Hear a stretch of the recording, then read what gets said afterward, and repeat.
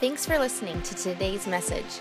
We hope that it will encourage you and help you live out your faith in everyday life. Make sure to download our church app by typing Comox Pentecostal into Google Play or the App Store to enjoy more podcasts, Bible resources, giving options, and more.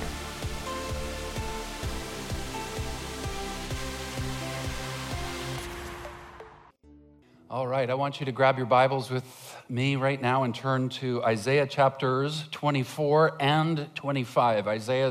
Isaiah chapters 24 and 25. This weekend has been just such an exciting weekend so far for our church as we've been rolling out missions, priorities, and vision for this whole year. We had an excellent men's breakfast yesterday morning and a ladies' dessert night in the evening. Today we have the focus this morning and then the lunch together. It's going to be fantastic. So as you're turning to Isaiah 24 and 25, I want to give a little bit of context for you so you understand where we are in Isaiah and why this text matters to us today. Last fall, we engaged in a series called The Story of God and Five Trees. And that series was intended to help us understand two things better. Number one, the whole story of Scripture, its narrative, how it works, and the gospel message in a bit more of a succinct kind of way. And the way we went through that is by identifying five significant trees that appear in Scripture.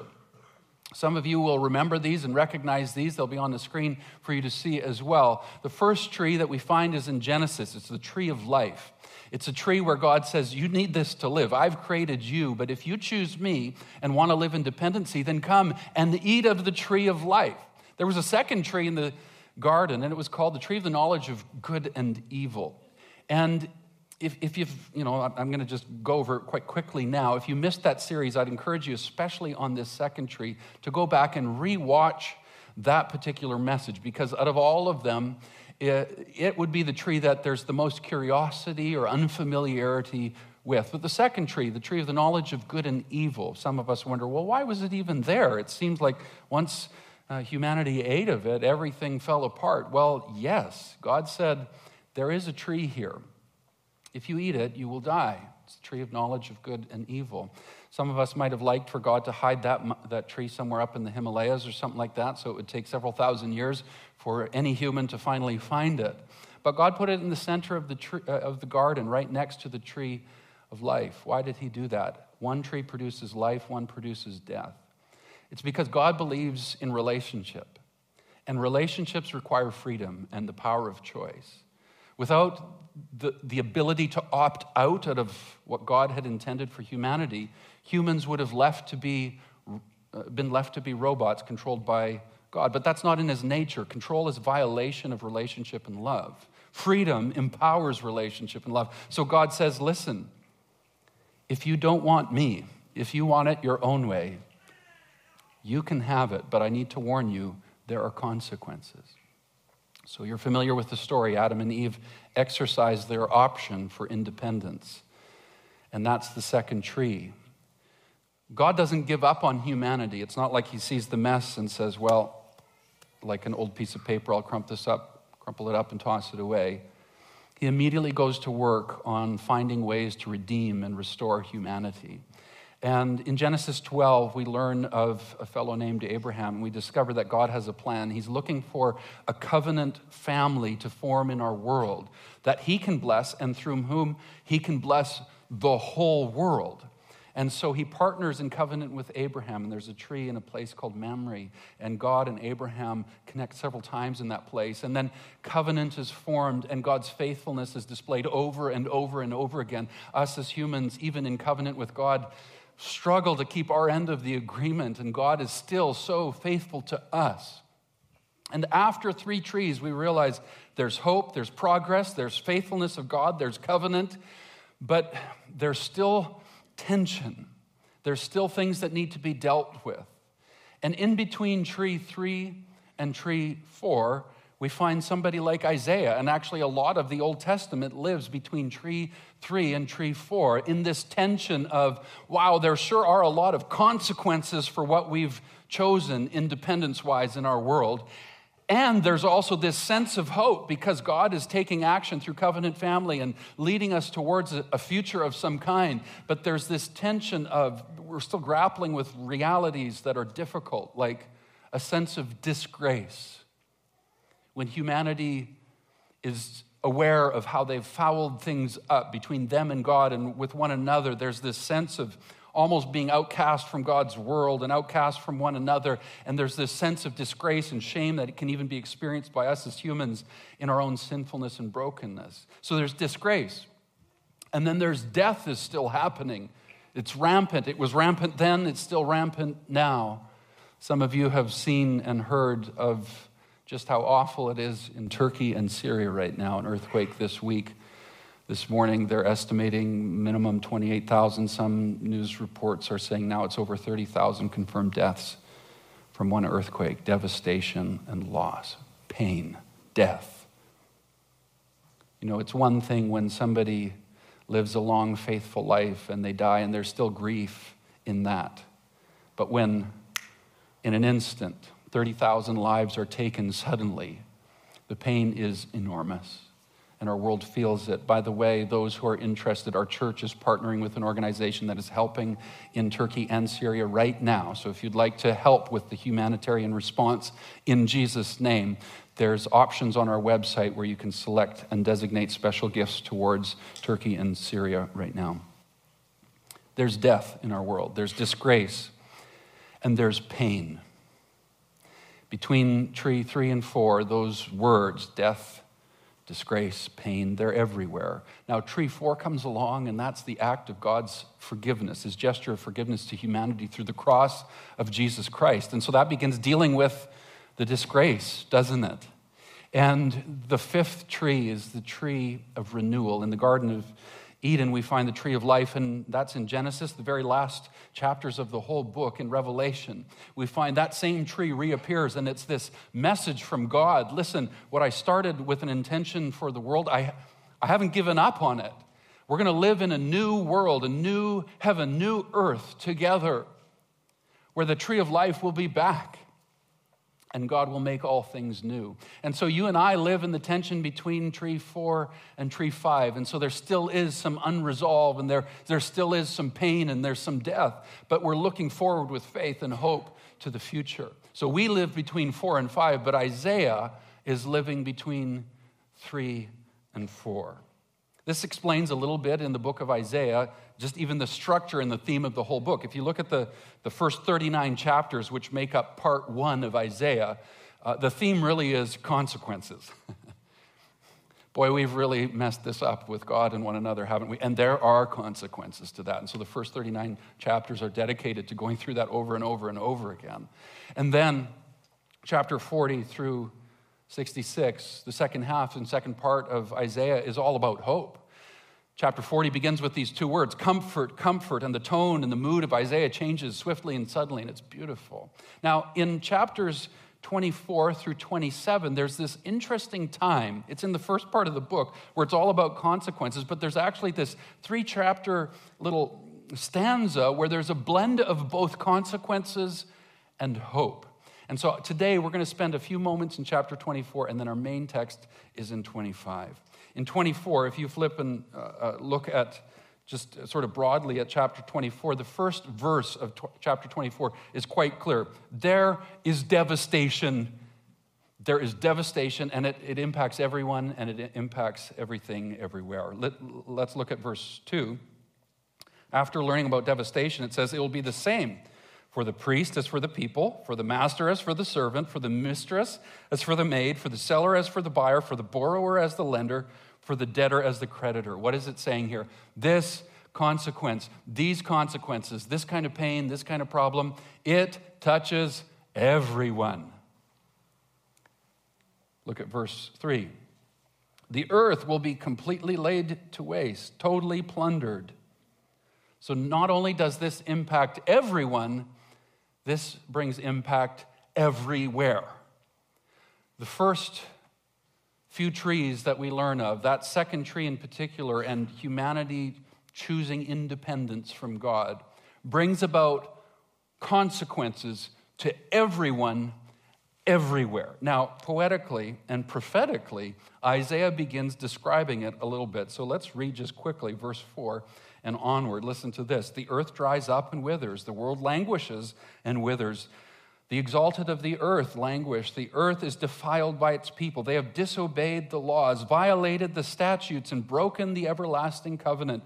Therefore, a curse consumes the earth as people must bear their guilt. Therefore, the earth's inhabitants are burned up and very few are left. Listen to this language. The new wine dries up and the vine withers. So wine is now disappearing and all the merrymakers groan. The gaiety of the tambourines is stilled. The noise of the revelers has stopped. The joyful harp is silent. It really sounds like the world was intended to be a feast and a party, but the consequences have brought an end to that. Listen to this. No longer will they drink wine with a song. The beer is bitter to its drinkers. Sorry, IPA lovers. That's a signal of God's judgment, I think. Bitter beer. So that's bad news for you. Verse 10, the ruined city lies desolate. The entrance to every house is barred. In the streets they cry out for wine. All joy is turned to gloom. All gaiety is banished from the earth. The city is left in ruins. Its gates will be battered to pieces. So will it be on the earth and among the nations. Ugh. And I mean, a lot of Isaiah, the first 39 chapters, kind of feels like that. Man, consequences are hard. And God is just. And so when Isaiah describes it this way, there's this clear picture of consequences happen to everyone, everywhere, and it's canceled the party. And so in a way, Isaiah 24 is God saying, look at what you've done with our world. And then in Isaiah 25, he says, but now look at what I'm going to do. And I want you to turn with me. Who's ready for good news now after the party's done and all the devastation? Turn with me to chapter 25, beginning in verse 6. We're just going to look at these couple verses here, beginning at verse 6. And I think there's some just beautiful imagery that God displays for us to follow along in here.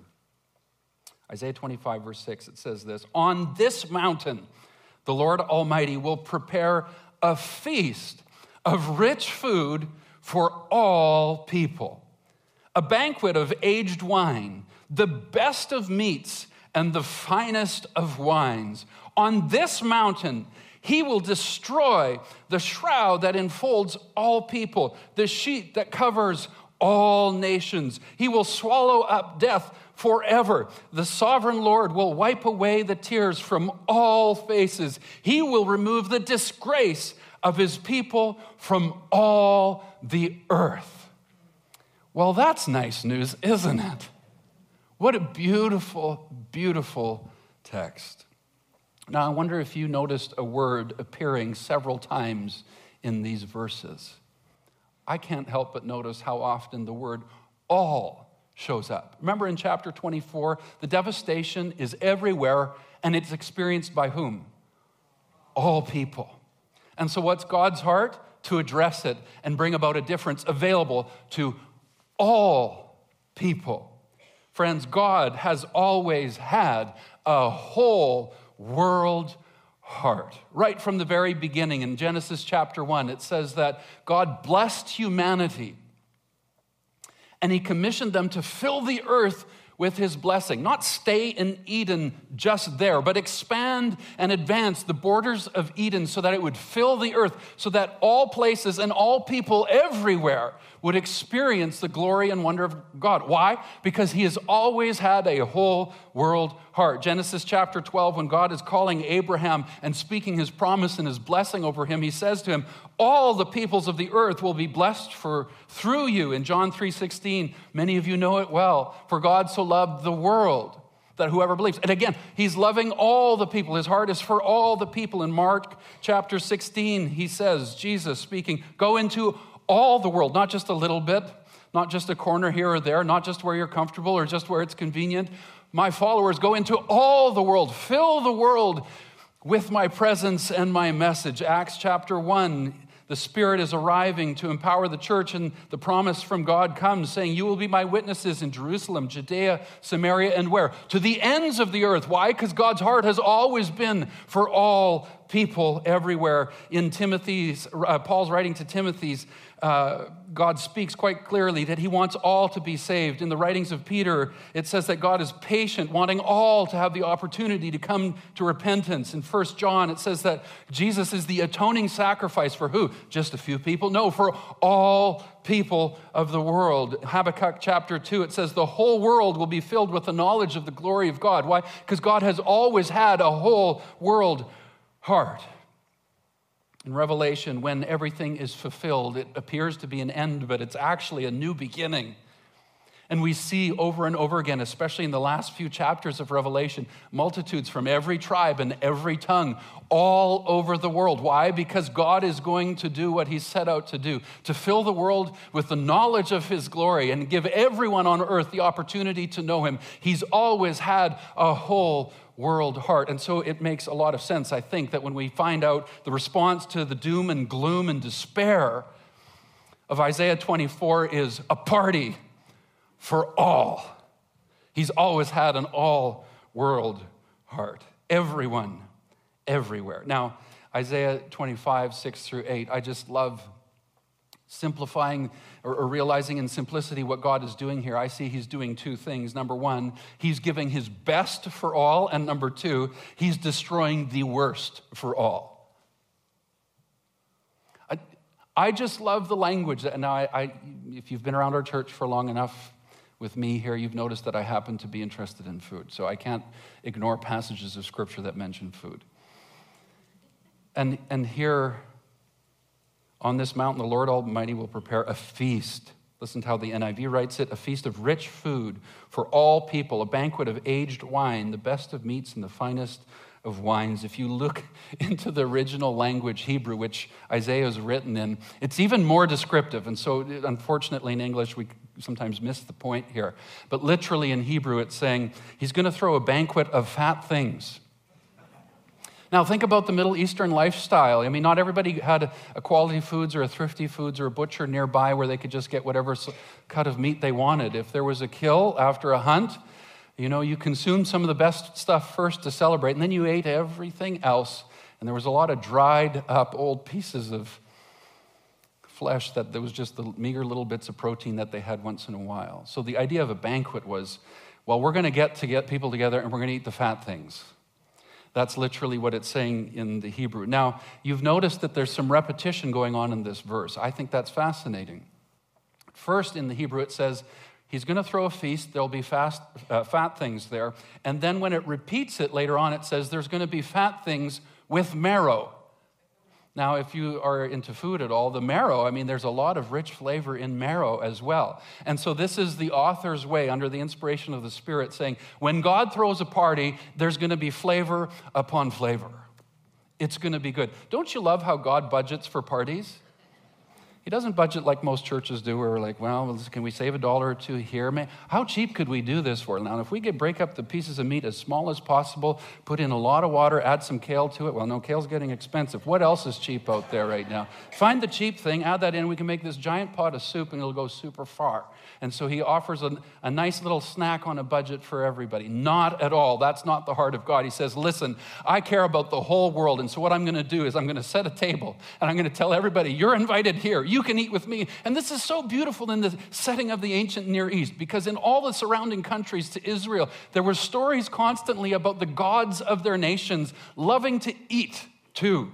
But in their stories, the gods would only eat with one another, and so they created humans as slaves to help fill the table for them. And in beauty, God reverses the story. He says, it's not like that at all. I'll make the food for you and invite you to my table. So you're not separate from me and a slave to me, but you're at the table sitting with me.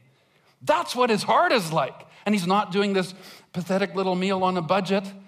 He says, let's get the fat things. And then he wants to make sure his hearers heard it. Let's get the fat things with marrow. And then he says, let's get the wine. And again in the Hebrew, he says, the wine that's the best and the finest. And he says it twice.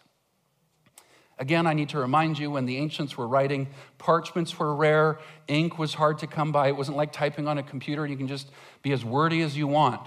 Every word that appears in Scripture appears with intentional precision and detail. Why would they waste parchment and ink on repeating the same thing a couple of times? To make sure the point was driven home very clearly for all of us. This is what God is like. He cares for all people, and he wants to throw a feast for all people, a fine feast. He wants to give his best for all people. So he's doing two things. His best is being given to all people, and in this text, he's also, do you notice he's destroying a lot of stuff? He's destroying the worst for all people. Remember how we talked earlier about disgrace and death and pain. You read this text, and what is God destroying? All of that for all people. Don't you want this for everyone, everywhere? I mean, has this been good news to your life? That God has a table and he invited you and I know that sometimes we get carried away and we actually think we're somewhat important and that we matter. We have sort of a greater estimate of who we are in this world, and sometimes we've forgotten just sort of our place and how we fit. And yes, God has designed us with wonder and awe, and we're image bearers. But we're very responsible for the brokenness in this world, aren't we? We don't deserve to be at a table with God. But when we were at our weakest and our worst, it says in Romans, when we were yet sinners, Christ died for us. And he said, I'd invite you to my table. And don't you want others to experience? You've begun to experience the best that God gives us. And you've begun to experience what it's like for God to destroy the worst things. Disgrace, pain, the sting of death. You've begun to experience that. And don't you want others to experience that too? Like, think of some of your neighbors. Think of some of your coworkers. Think of some of the people you go to school with. Think of some of the people you see on the golf course or wherever you play and do whatever you do. You and I are in the tension between 4 and 5, tree 4 and 5. Most people are lost much earlier in the story, just after tree 2, really. Stuck in their disgrace, stuck in their brokenness, stuck in their pain, afraid of death, trying to cope. And you and I have a real sense of hope. Don't you want that for other people too? God has a place at his table for your neighbor. And God has a place at his table for the nations. So what can we actually do about this? If you're a practical kind of person, you might be thinking, okay, well, now what? When we talk about missions, often we come back to 3 words, and I'm going to give the same 3 words to you that I gave to you last year and the year before, and I promise you I'll give them to you next year and the year after that, and until you fire me or tell me to quit or something like that, or God takes me home. This is what we do. We pray, we give, we go. All of us can pray. Today, as you were coming in, each household is leaving with this booklet, A Table for the Nations. It outlines our missions priorities for this year. One of the ways you can use this booklet is keep it near your Bible or wherever you sit to pray. Leaf through it from time to time and ask God to guide you. Who should I be praying for? There's mission partnerships that we are engaged with around the world because God has a whole world heart. They need your prayers. Jesus said at one point, my house will be called what? A house of prayer, and then what does it say after that? For all nations. That's not talking about this church building. Where is the house of God? Who is the house of God? Let me ask you this way. Would you put up your hand if you're the house of God? Now keep your hand up. You're the house of God. Now, what did Jesus say? My house, that's you, will be called a house of prayer for the nations. You have an assignment. That's a job description. You can put your hand down now. When's the last time you prayed for the nations? I'm not wanting to impose a sense of guilt upon you, but I'm letting you know this is something you are called to, and we're all called to together. We pray and we give. We can give of our talents and our abilities. We can give up our time. We can give up our energy. You can give your spare room to missions. Let me tell you how. In a month, we have the Watoto African Children's Choir coming to Comox to perform in our church building. It's going to be fantastic. A lot of people from the community will come. It helps raise funds for their work of rescuing orphans in Africa. Because we're hosting and have the privilege of doing that in our building here, we need 9 host homes who would say, I'd have a couple of those children from the choir stay at our home. We need some drivers who can help people get around for the 2 days that they're with us. And there's a few other just particular, some meals for the whole group. We just need some people to help out. In missions, we pray and we give. Maybe you could give your spare room. Maybe you could give a ride to a few people. Please pay attention for some emails coming your way and information in our e-bulletin on how you could sign up and say, sure, I'll host somebody, or I'll drive somebody, I'll help somebody when Watoto's here. That's you participating in God's whole world heart for missions. And of course, and naturally, coming out of a series on God and finances and giving, of course, giving includes our resources, our money. I had somebody come to me in the lobby last week. Actually, I had a lot of people come to me to talk about this series that we've done called Just Don't Preach About Money. And somebody said to me, can you please share stories about what's happening in our church right now? Because there are people experiencing real miracles, and we need to hear about this because it's really encouraging. And so I thought, okay, I'll share a few of the stories. So I'm not going to share any names, but I had one person come up to me, and their employer had made some pretty serious errors in payment. And then they were notified that they owed $3,100 in taxes that were missed. And due to family circumstances and all that kind of stuff, I mean, that month, they didn't have that sitting around. It's not like, oh, easy, sure. So it's devastating news. I know for almost all of us in the room, none of us would want to wake up to an email or a call like that, but this individual did. And, you know, in moments like that, it can be tempting to kind of rethink your priorities when it comes to giving and things that you're doing. And they decided, God's faithful to me, I'm going to be faithful to him. And there was a lot of detail to the story, but within a short period of time, in a very surprising way, $3,100 exactly came to them. And then there was a top-up on top of it, and so God took care of that need for them. And for them, it was an absolute miracle. Is that not wonderful? Okay, now, if there are any of our RCMP officers in the room right now, I need you to close your ears. Somebody else who will remain nameless, let me know that they got a speeding ticket. And they shared the story. It actually does sound like it was unjust, but they were like, I'm not going to dispute it. It is what it is. Some time passes, they're supposed to pay up on their ticket, and you know, in that period of time, they had been paid, and it was time to tithe, and in a funny stroke of irony, they realized, you know, the speeding ticket and my tithe are the exact amounts.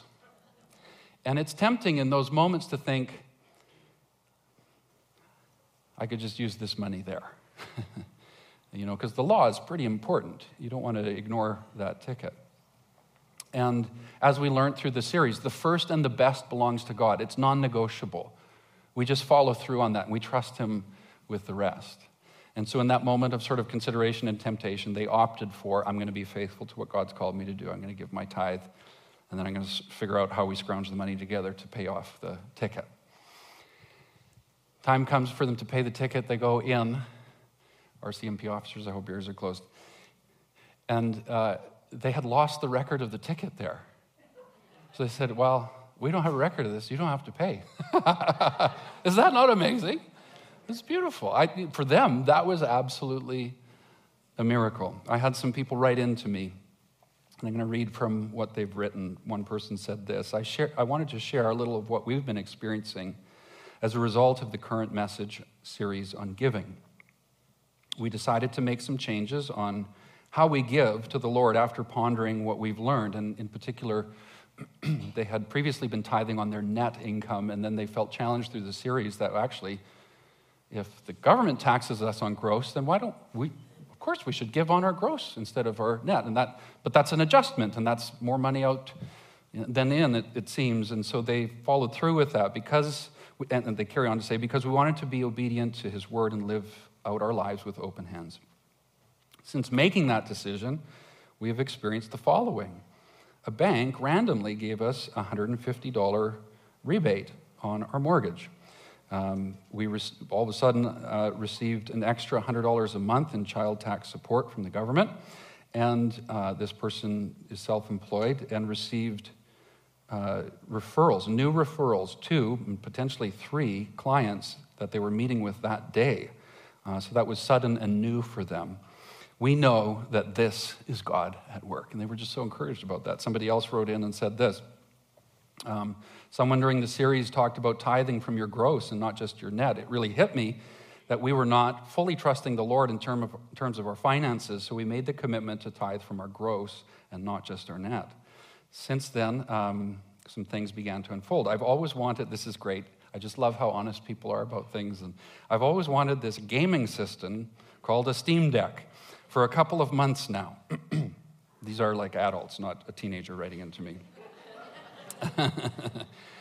But I didn't have any way of monetarily justifying the purchase. They had told me this story in person as well, and they said, God has blessed our household. Of course, we have the money for us to buy really whatever we want, but it just didn't seem like it was, I didn't need it, but I really, really wanted it. So I remember speaking to the Lord and pretty much putting that item in his hands. Have you ever prayed about an item like a gaming system? They did. I knew that it wasn't a need, but it really was a nice idea to have something like that as I travel quite a bit. Within that same week, I received an email from my boss that had authorized us to have 5 annual days of leave suddenly paid out. In my entire 18-year career with this organization, we have always been told that we must use our leave within the year, and any that's not used will never be paid out, and suddenly now I can receive a 5-day payout. That was a huge surprise. I told my wife, and she joked that it would be amazing if the amount came to exactly the cost of the Steam Deck, the gaming system. But she reminded me to tithe first. All in all, the 5 annual days, minus my full tithe on that gross, this is so interesting, came to the exact amount to the dollar of the Steam Deck, right to the dollar. More so than receiving the item, it was a huge aha moment for myself and my spouse that God is good, and he wants us to trust him with all things, big and small. Is that not wonderful? Now, when Jesus famously said, seek first the kingdom of God, and all these things will be added to you. I don't know that we thought Steam Decks were included in that. But the emphasis is where? On the Steam Decks or on seek first? And I think all of these stories that I shared with you today are examples of people saying, here's a little decision I can make here, or here's a little decision or a big decision I can make here. And it's part of me seeking first. And look at how God supplies in the process and through the story. And so maybe there is something to seeking first God's kingdom. Maybe there is something that occurs when we actually extend ourselves just a little bit in trusting God in new ways. And he shows signal of response. It's funny, Laura and I, just for anybody who wonders about this kind of stuff, we do our best. We're faithful in our regular tithes and in our regular missions giving and all of that, and we try to grow our ability to do that. And sometimes we hear about the stories of other people being blessed when this stuff goes on, and then our dishwasher broke, and we're worried about one of our washers and dryers, and we're like, well, hey, God, did you forget about us here? And so if you're in that part of the story too, it's okay. God's faithful. But we celebrate with those who are experiencing new wonders of God's provision and just how he is. As a church, several years ago, our missions goal for the year was $40,000, and by God's grace, it was met. The next year, 2021, we set a goal of $50,000. We felt stretched in it, but trusted God, and it was met. Last year, we set a goal of $60,000. Our missions committee felt uncomfortable, but we were trusting God, and it was met. This year, our goal, if you've seen the booklet in the last pages, is $70,000. And so as a missions committee, several of us, as we're dialoguing through, there's some discomfort of, whoa, what if this or what if that, or remember recession and all this.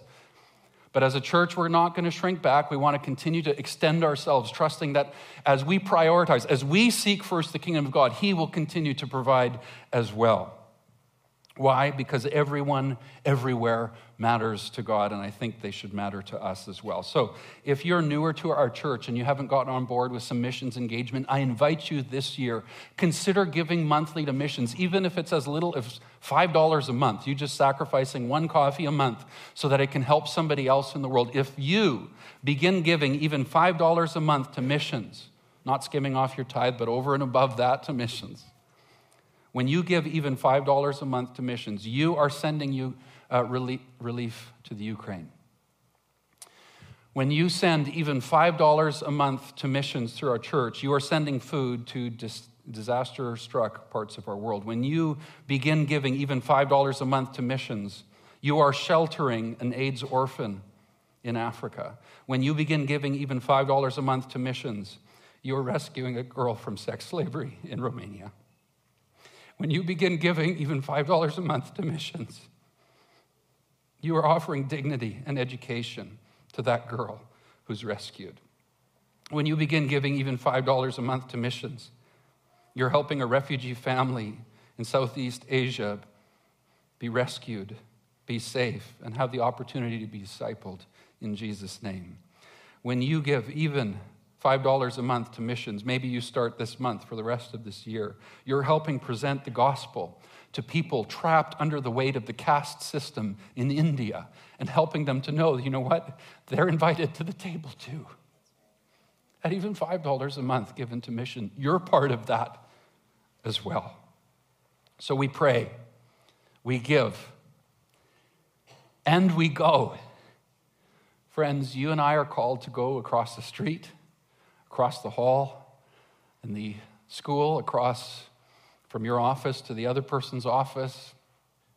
We're called to go. Well, yesterday, in the morning and the evening, we were able to present to our church family that this year we have the opportunity to participate in 2 missions trips to Guatemala. One for men at the end of October, one for women at the beginning of November. You're going to begin hearing more about these opportunities, how you can learn more, explore if you want to be involved in that. You need to go on a missions trip. It helps people there, but it does a big thing in your heart. And you need to go. Why? Because everyone, everywhere matters. I'm going to try to land this message and help us towards communion in a moment, and it's probably going to come in a clunky way here, but here's how it's going to happen. I want us just to consider for a few moments the 2 last chapters in the book of Romans, chapter 15 and chapter 16. For several months now, my devotional reading personally has been in the book of Romans, and I decided to stretch myself in my devotional world, and it was uncomfortable, and to be honest, most of the time I didn't really enjoy it, but it was very good for me. And so I read through the book of Romans simultaneously through 3 translations and 1 commentary, and it was very slow and methodical, and I prefer reading at just different paces, but it was a good discipline because it was different for me. And there is so much dense theological, doctrinal stuff that lives in the book of Romans. And it's hard to track with. And then once I got into chapter 15 and 16, it was like, okay, now we're back into some more practical things. And so I just loved some of the stuff I was finding there. Of course, I loved all the other things as well, but it was just challenging, hard stuff to work through. I want to just share a couple things that leapt off the pages of Scripture into my soul for Romans 15 and 16. And it's the kind of stuff that you don't always expect to speak to you from Scripture. Listen to this. Romans chapter 15, verse 23, Paul is concluding his letter and he writes this. But now that there is no more place for me to work in these regions, some would believe he was writing in Corinth at the time, to the church in Rome. And since I have been longing for many years to see you, Paul had actually never met or he hadn't met the churches of Rome. And he's longing to meet them. He's longing to have a relationship with them. So verse 24, he says, I plan to do so when I go to Spain. Can everybody say Spain? I plan to do so when I go to Spain. I hope to visit you while passing through and have you assist me on my journey there after I have enjoyed your company for a while. There's differences of opinion that exist in the scholarly world as to why the book of Romans was written. Paul had never met those people. It was a church that had formed in Rome, but he's still writing authoritatively as an apostle to them. Why is he writing this letter? Some people maybe didn't love that we just had a series all about giving, but what's ironic is there's great scholarly evidence that Paul actually is planning to shift his home base to the church of Rome, and he wants them to become his main supporting and sending church. And so he's introducing himself, he's introducing the richness of the gospel to them, and essentially the whole book of Romans, which might take about an hour to read out loud, is an appeal for an offering. So if you don't like churches that talk about offerings, I suggest you just don't read the book of Romans. I know that there's a lot of dense and important theology there, but now you have to throw that out because essentially Paul's saying, here's the gospel, and by the way, I'm writing this because I'm coming. I might live among you so that you can send me to Spain. Now, I'm a maps person. I love travel. I love the world. And so there's been many times I've read that and just sort of breezed by. I'm like, oh, that's so neat that in the ancient world, Spain was mentioned. This time through was the first time I paid attention. I'm like, that's fascinating, Spain. Why is Paul saying he's going to Spain? Later in chapter 15, he mentions another little town. And in the known Roman world of the time, that town was as close to the border of as north as you can go in the world as possible. And Paul says, the gospel's been preached there. And then he mentions Spain. I'm going to Spain. Why Spain? In the Roman world, as far west as you could go in the whole world is Spain. And Paul's taking inventory of God's work through the church in its explosive first years, and he's observing, look, the gospel's heading south into Africa. Look, the gospel's heading east. Look, we've gone as far north to that mountain range as possible. We're covering the globe with it. And then he realizes, nobody's gone to Spain. He wasn't looking for a nice holiday. He saw nobody's been there. The gospel isn't in Spain yet. So I'm going to Spain. And I read that and man, it moved me. I thought, this is what God's heart is like. It's a whole world heart. God celebrates where his work is. And he's leaning in with interest to send people where his work isn't yet. And I read that and I thought, there's a lot of Spain in the Comox Valley. It grieves me to think, how many streets are there in the Comox Valley that don't have a single follower of Christ living in Christian witness present on that street? It's Spain. It needs someone to be sent there. How many workplaces, how many schools have very little Christian witness at all in this community? It's Spain. Somebody needs to be sent there. Where you happen to work, where you happen to live, you're not there by accident, you're there on purpose. Why God has a whole world heart. He needed somebody on Capilano Avenue to help bear witness to the love and grace of Jesus. So he sent us and he sent others there as well. Where are you? It was Spain, but now it has a chance to be reached. I just love that detail. It's part of God's whole world heart. Now in chapter 16, the worship team can rejoin me on the stage here.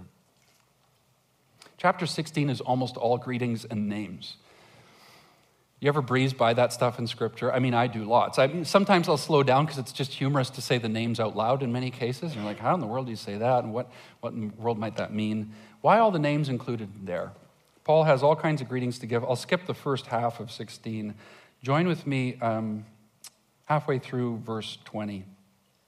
He's getting into his very final greetings. I want to point out a couple things to you. One of them I've had pointed out by others to me, and I just love it. The grace of our Lord Jesus be with you. Timothy, my fellow worker, sends his greetings to you, as do Lucius, Jason, and Sosipater, my relatives. Verse 22. I, Tertius, who wrote this letter down, greet you in the Lord. In the ancient world that was dominated by an oppressive Roman Empire, if you were in slavery, you were nobody. You didn't really have personhood. You happened to look like a human, but you actually didn't count. And so when children were born to slaves in a household, the Roman world didn't really let them give them personal names. They were just given impersonal names in many cases. Names like first, second, and tertius, which means third.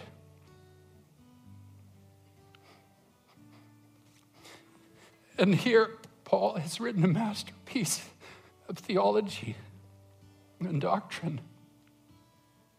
And he's dictated it to a man. We don't know if he's still in slavery or free now, but his background is certainly slavery. And his name is Tertius. He was a nobody in Rome. He was just third born in his family. And Paul's dictated under the Spirit this beautiful masterpiece of God's work in our world. And it's as if Paul looks up to Tertius and says, do you want to say hello? And so Paul said, Tertius, really? Me? Yeah. You want to say something to the church in Rome? And so Tertius, who is a nobody, suddenly is writing words in Scripture. I, Tertius, send greetings. I think it's such a beautiful illustration of what the table of God is like. Of course, we'd look at Scripture and say, yeah, Paul, he deserves to be there. But you know who else belongs? Tertius. Let me carry on. I, Tertius, who wrote down this letter, greet you in the Lord. Gaius, whose hospitality I and the whole church here enjoy, sends you his greetings. Erastus, who is the city's director of public works. Now that sounds like a pretty important uppity-up person, eh? And our brother Quartus. Who's Quartus? He's 4. Probably his brother. Send their greetings. Listen to that. Who's sending the greetings? Gaius, whose hospitality we've enjoyed. Why is he saying that? Because Gaius is probably one of the house church leaders in Rome. And he would have been one of the people that had a little bit of wealth, had a little bit of space, and had a table, and said, come to my table. And the early church people would gather together, and they would share in communion together. And they would share in a meal, love feast, agape feast, eating a meal together. And who's at the table? Slaves and Erastus, the city director. He's powerful, he's important. And Gaius is wealthy enough to own a home and have a table. And in God's world, they all belong in the same family. They're made equals. Paul turns to Tertius and says, you want to write some words on this too? Really, me? Yeah. At God's table, you're invited too. You have got a brother Quartus? Bring him along. That's great. We'd love Quartus. Any others? I don't know how to count in Latin higher than that, but now Paul writes saying this, now to him who is able to do that, put those people around the same table, to him who does that, to the one who has a heart for everyone, everywhere, who's able to establish you by the gospel and the proclamation of Jesus, according to this revelation of the mystery hidden for long ages past, but now revealed and made known through the prophetic writings by the command of the eternal God, so that what all nations might believe and obey him. To the only wise God be the glory forever through Jesus Christ. Amen. What a triumph. Tertius is writing it down, and Erastus is mentioned, and Gaius is mentioned, and Paul's talking about Jesus, the only one on earth who has a heart for all people everywhere and could bring them around the same table and form a new family on earth. Let me conclude by reading for you Isaiah 25, 6-8 from the Message translation. It says this, but here on this mountain, God Almighty will throw a feast for all the people of the world, a feast of the finest foods, a feast with vintage wines, a feast of 7 courses, a feast lavish with gourmet desserts. And here on this mountain, God will banish the pall of doom hanging over all people, the shadow of doom darkening all nations. Yes, he'll banish death forever. God will wipe the tears from every face. He'll remove every sign of disgrace from his people wherever they are. Yes, God says so. Amen. That passage 2 times in the NIV says, on this mountain. On this mountain, God's preparing a feast. When Isaiah writes that, what is this mountain? That mountain is Zion in Jerusalem. That mountain is where Jesus went to the cross for us. I invite you to take your communion emblems right now. We're going to conclude in prayer here, and as we do, I'm going to invite our prayer ministry team to come up and make themselves available right now. One of the reasons we offer prayer ministry every week is because of that last tree in the 5 especially, this promise that God is going to make all things new. He's promised he will do it. And what's going on is right now he is doing it, which means we have a hope that the future in God can break into our present and make a difference. You might have a circumstance, a situation, a need in your life where you need the future realities in God's world to break in and make a difference here and now. These people would love to pray with you today. Would you join me in placing your hand over your heart as we conclude in corporate prayer right now? Father, we give you thanks for your work in our church, in our world, and we give you permission to work in our hearts right now. As we said yesterday in both the meetings, we give you permission this year to speak to our hearts about missions in fresh ways. Thank you that your whole world heart reached us. Now we want to go into your world on your mission, bringing your message, your ministry into the everyday stuff of this week. We need you, we need each other, and we need the power of your Spirit for this. Send us in all the above, we pray, in Jesus' name. And everyone said, amen. Amen. God bless you. Have a wonderful, wonderful afternoon. Thanks again for listening to today's message. We hope that it encouraged you as you live out your faith in everyday life. Make sure to download our church app by typing Comox Pentecostal into Google Play or the App Store to enjoy more podcasts, Bible resources, giving options, and more.